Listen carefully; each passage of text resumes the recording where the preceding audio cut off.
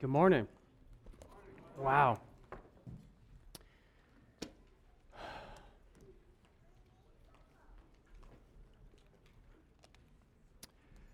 It's so good to be with you here all this morning.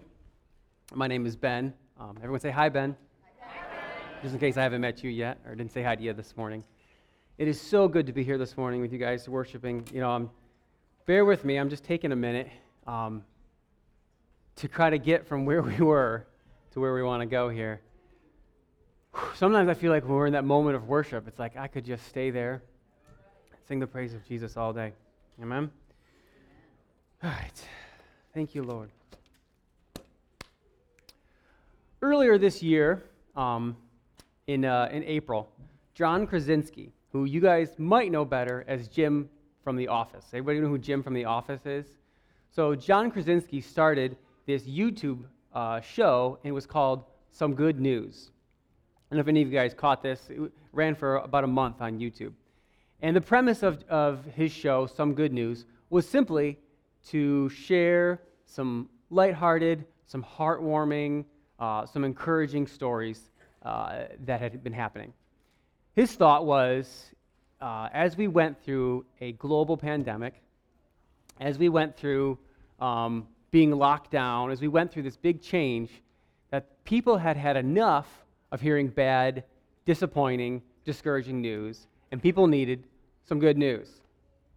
And so he started this show, and apparently he was right. In about a month, his show received over 72 million views. Isn't that crazy? And within a month, he sold the show to CBS. So can you imagine? He went from had no show at all to 72 million people and selling it to a major network. Now, obviously, he has a little bit of name recognition, and he's a pretty funny guy. He's easy to watch.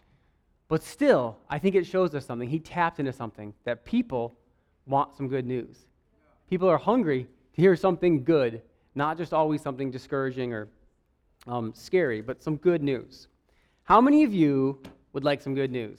Anybody in this place want some good news? I have some good news for you, and I'm excited to tell you. I want to share good news about the gospel with you. In fact, the word gospel means good news, and I want to tell you the good news about the gospel. You guys up for that? Yes.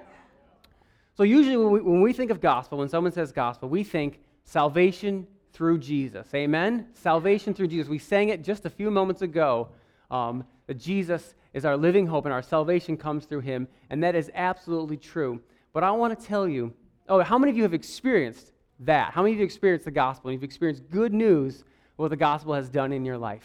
And you've felt that. You've experienced the forgiveness of your sins. And that's good. But I have some good news. There's more. There's sort of but wait, there's more. There is more, and that is the good news I want to tell you. Good news about the gospel message.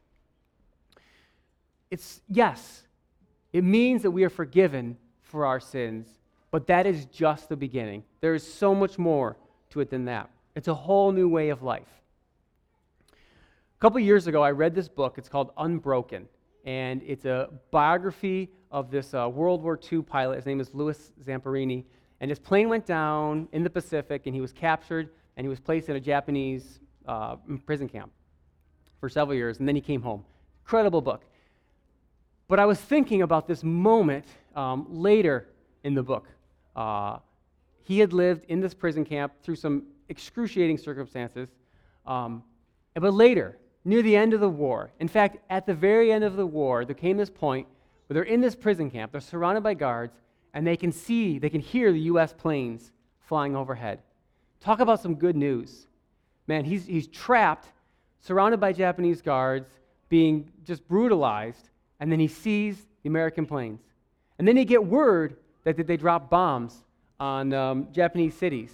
And then shortly after that, the news came that the Japanese had surrendered and the war was over. The war was over. Man, can you imagine the news that would have been to him? But here's the thing that I thought was super interesting about that point in the story, and try to catch what I'm saying here. When he heard the news that the war was over and the enemy had surrendered, he was still living in a prison camp. He was still surrounded by Japanese guards at that point. It was only a couple of weeks later that troops showed up, and then the guards fled and he was free. And it was only a few weeks later than that he was able to get a ride back to the United States and to reunite with his family. So can you imagine if he had settled for the news that the Japanese had surrendered? Awesome. That's good news. That's great. I'm going to go on with my life. But he stayed living imprisoned in Japan, never returning to his family. It's like he's only heard one piece of the good news. He hasn't grasped the whole thing. So that's what I want to tell you today, is that there is more to the gospel than forgiveness of your sins. And don't miss out on some of the best parts of the gospel. So I want to look at it this morning. I'm going to look at Romans chapter 5, verses 1 and 2. If you have your Bibles, open your Bibles up and look there. It'll be up here on the screens if you want to follow along. But if you have a Bible, I'm going to suggest you pull it out and open it up, because we're not going to read very much. We're not going to go very far, but there's some good stuff in these verses. And if you want to underline it or circle it or something, you can come back to this, because this is a good place to park. This is Romans chapter 5. I'm just going to read a tiny bit right here. There's so much, I could be here all day, but I just want to make a few points here. So, Romans 5, verse 1, starts like this. Therefore.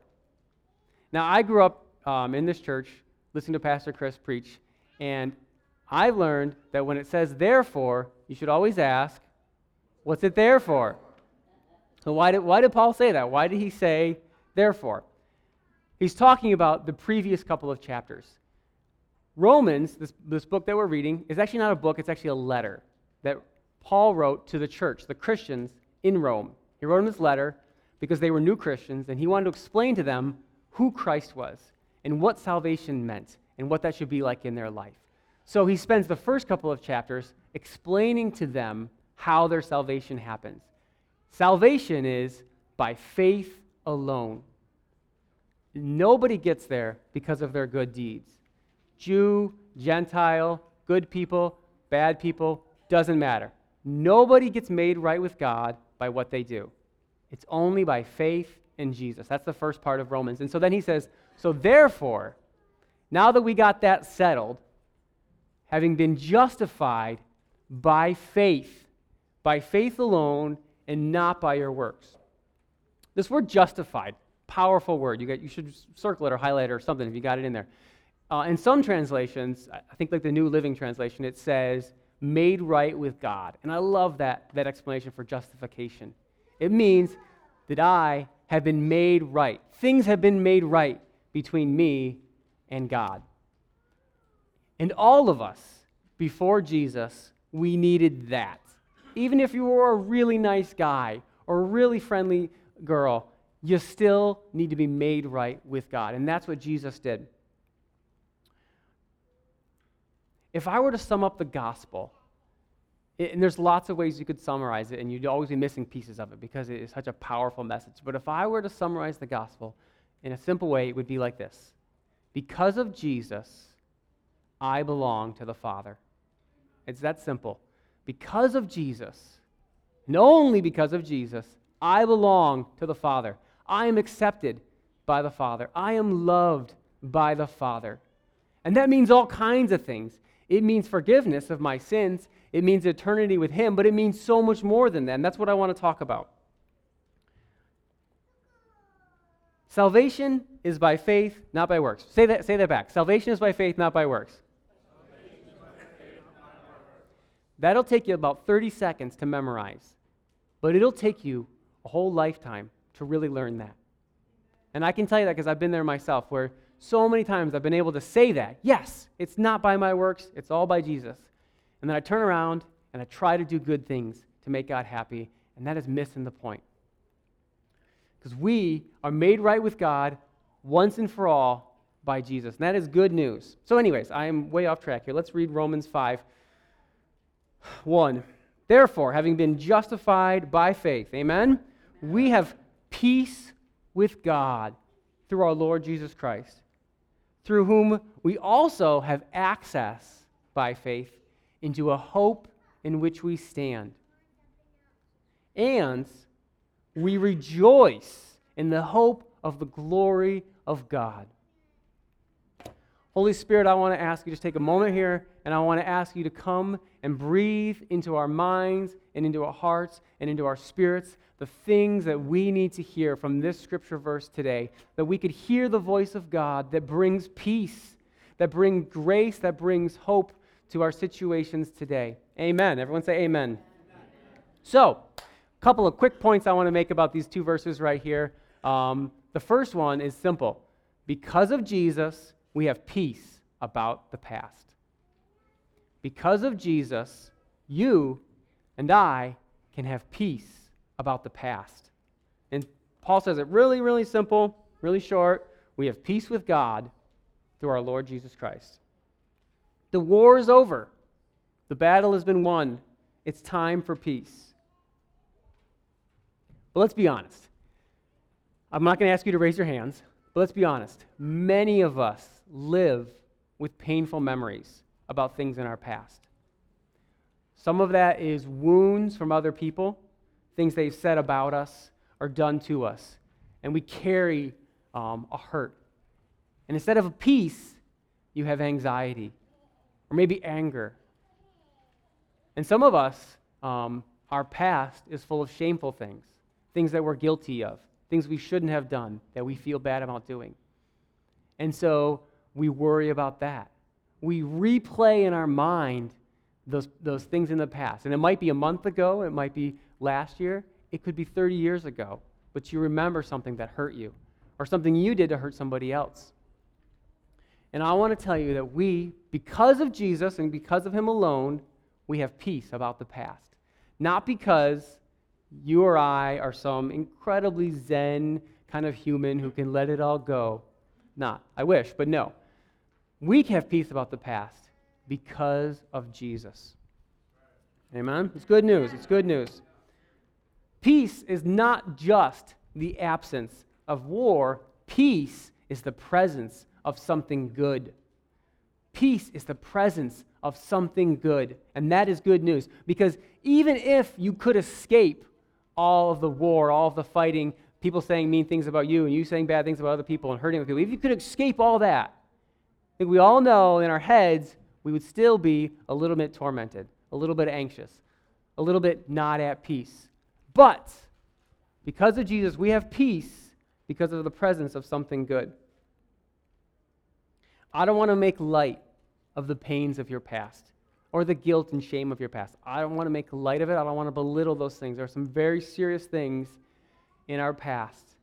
Those things are not made up. Those things are not like, get over it and get past it. I'm telling you, there's some real stuff there that can really hurt. But there is something else that's just as real, and that is that you belong to God. By faith, you are accepted by the Father. You are loved by the Father. You are cherished by your Father in heaven. And that is something good that can bring peace to your heart. And even you might look back and say, yeah, but so-and-so really, really hurt me. True, they did.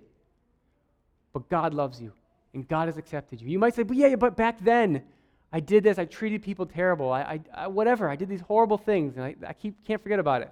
It's true, you did those things, but because of Jesus, you're accepted by the Father, and you can have peace about what is in your past.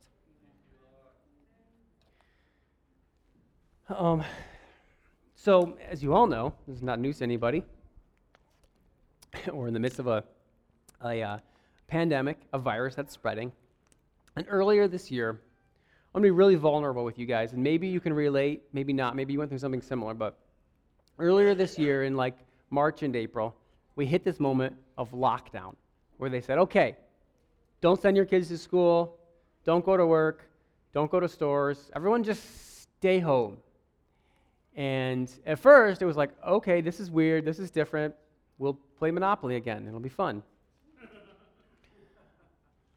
But after like a couple of days, I realized I was starting to feel it emotionally and mentally. And here's what I realized, and this might not be true for you, but here's what I realized, is that as much as I say that I'm accepted because of what Jesus did, the truth is, sometimes I feel like God loves me because I'm a good guy.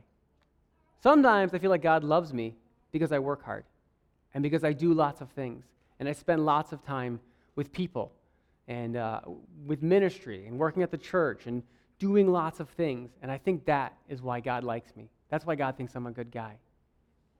And I was confronted by that lie when suddenly I couldn't do that anymore. I couldn't go to work.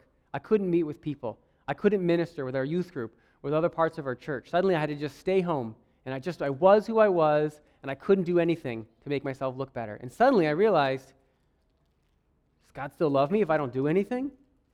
Am I still valuable if I don't do anything? And I started to get really discouraged. And kind of like, I don't know. I don't even know what I do anymore. And here's the funny thing. Maybe it's not funny. It's funny looking back. But here's the thing is that then I realized I was discouraged. And then I got discouraged about the fact that I was getting discouraged. Anybody else ever been in that cycle? Like, I should be better than this. I should be more mature than this. I should be smarter than this. I know that my value comes from Jesus and not from what I do. Why am I so upset about it? And I was praying a little bit. I was like, Jesus, I'm sorry. I'm so discouraged. I promise I will stop. And here's the peace that came to me. He said, you know what? He said, hey, shh, stop. He said, Ben, it's okay. I felt like he said this. He said, it's okay. And I said, yeah, I know. It's going to be okay. I'm gonna stop being so discouraged and upset about this. And he said, no, you don't get it. He said, it's okay. It's fine. You'll get past this. But even if you don't, I still love discouraged people. I still love depressed people. Even if you never get out of this, it's okay. I still love you. And that brought peace to my heart. I was like, you know what? I might get over this quickly. I might take me years to get over this. But it's okay, because I am loved by the Father. And I hope that good news brings some peace to some of you guys today. But whatever you might be going through, what might be in your past, have peace about it. So the next line says, we have peace about the past. Because of Jesus, we also have grace in the present. Amen. This is some of the best news, that we have grace for the present moment. Paul says it really simply again. He says we have access by faith into a grace in which we stand. A grace to stand. No matter what is going on, no matter what you're feeling, no matter what people are saying about you, God gives you grace to stand. Grace, one of the most important parts of the gospel message, is grace. And grace doesn't just mean that God's going to overlook some faults. It means God is on your side. One of the best words, at least one of my favorite words to describe grace, is favor. Can you imagine that? Favor. God shows you his favor. You're one of his favorites. Imagine like this. What if you met a billionaire? What if you met a billionaire?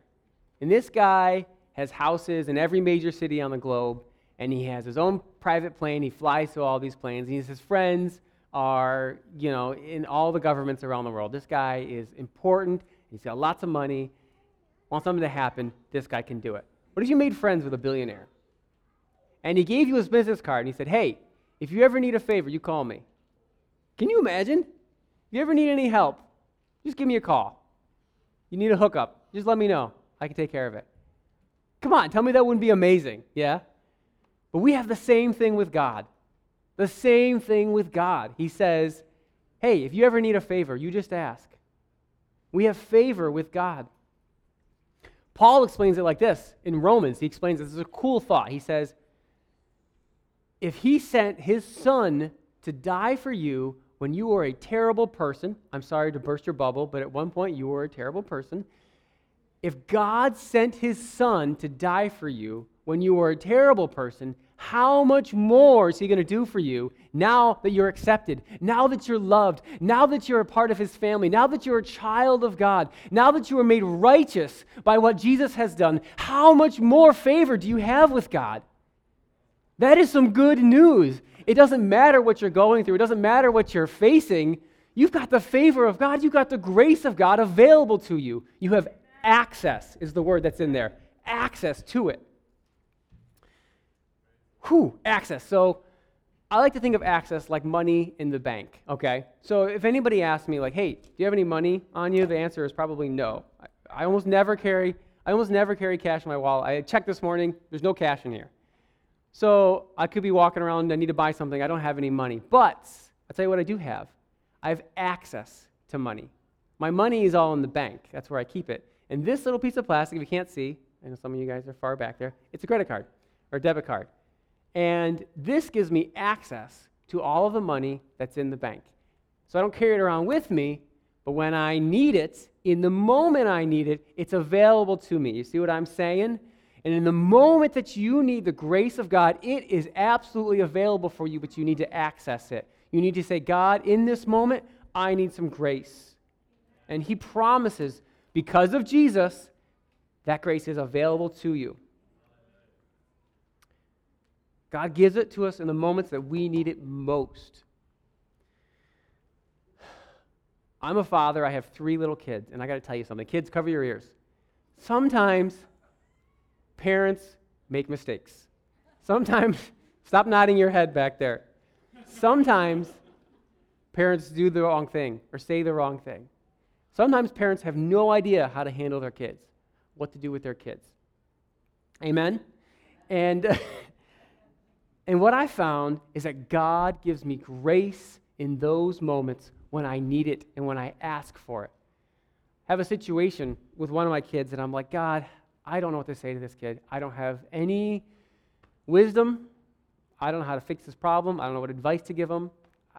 I don't even have patience to not lose my cool. God, I need grace. God, I need wisdom. And I felt like he said, don't worry. I'll give it to you. Don't worry about it. Trust me. Go speak to your child, and I'll give you wisdom. Trust me. I'll give you patience. Trust me. It's going to be okay. You're doing a good job. It's going to be okay.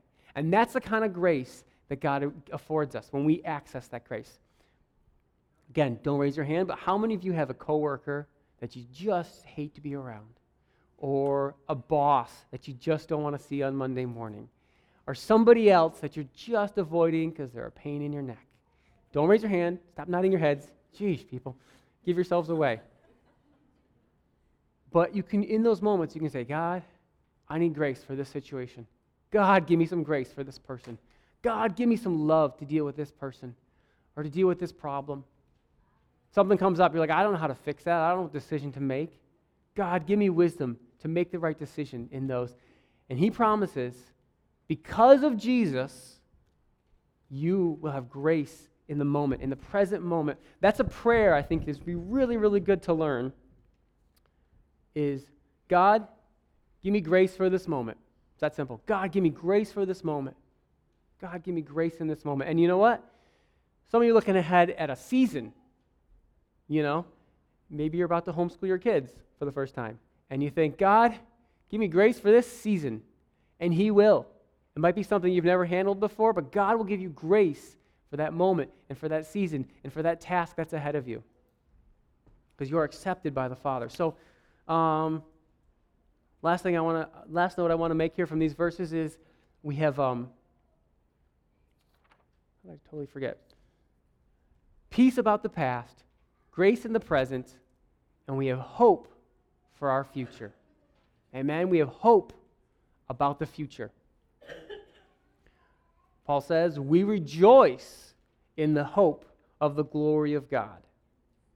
And this hope, this word hope, in fact, I listened to one scholar said that there really isn't the right word in the English language for this word hope. Because we see the word hope and we think, oh, I really hope that happens. Our idea of hope sometimes can be like a wishful thinking, like, oh, I really, really, really hope I get that for Christmas, or I really, really hope I get a raise, or whatever it is. I'm just really hoping for it.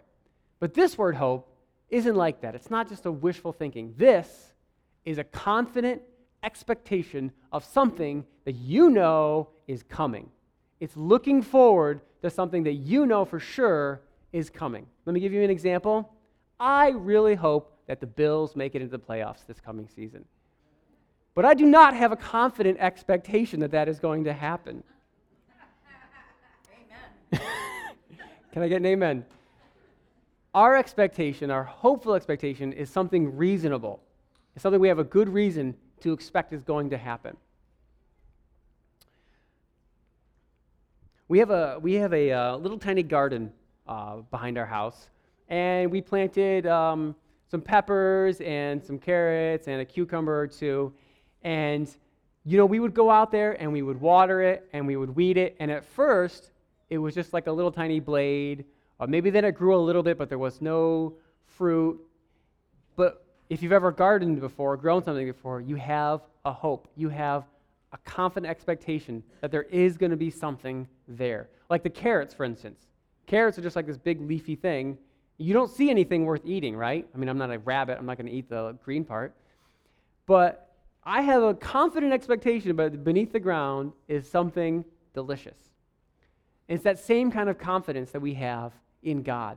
It's not like, well, I really hope he does something to fix the problems. It's no, I'm confident that it's coming. I'm looking forward to better things that are coming. I know I'm expecting those better things. And that is the good news about the Gospels. It doesn't start when I made a decision and I decided to serve the Lord. The power of the Gospel is that there is hope that is coming. Amen. R.C. Sproul said that hope is the bedrock of our faith. Hope is the thing that our faith is built on. And he put it like this. He said, hope and faith, think about this with me if you can. Hope and faith are two sides of the same coin. Hope and faith are two sides of the same coin.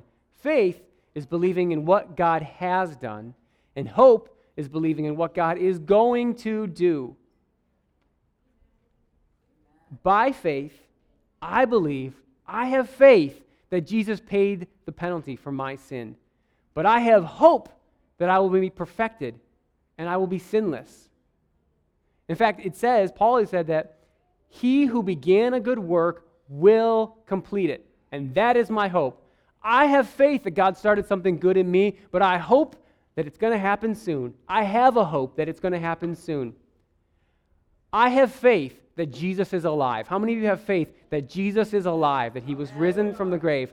And I have a hope that I will see him one day with my own eyes.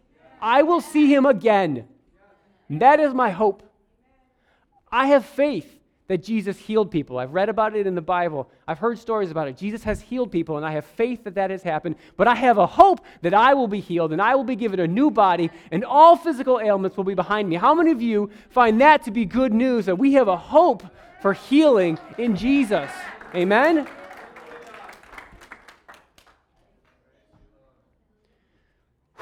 How many of you guys are excited about some good news this morning? And so actually the question I want to ask is this. What good news do you want to hear? Do you want to hear the good news that your sins have been forgiven? Do you want to hear the good news that your past, you have peace about it? Do you want good news that God's given you grace in the moment, whatever you're going through? Do you want good news that in the future there is a hope? There is a hope for what God is doing. All of those are available to you by faith in Jesus. Not something you can earn, not something you can convince God to do for you. It's by putting your faith in Jesus. Amen. So I'm going to give you a quick moment here. If this sounds like good news to you, I want to give you an opportunity to make a decision to put your faith in Jesus. And I don't care if you've never done this before or if you've done this 100 times. It doesn't matter. I think you should every single day make a decision to put your faith in Jesus. So I want to give you an opportunity this morning to make that decision afresh. No pressure. Nobody's counting heads or looking at you. You do whatever you feel comfortable with. But if you want to, I'm going to ask you to stand and pray with me. It's going to be a really, really short prayer, but I'm asking you to stand if you want to say, Jesus, I'm putting my faith in you. I'm going to pray a really simple prayer. Ask you to pray with me.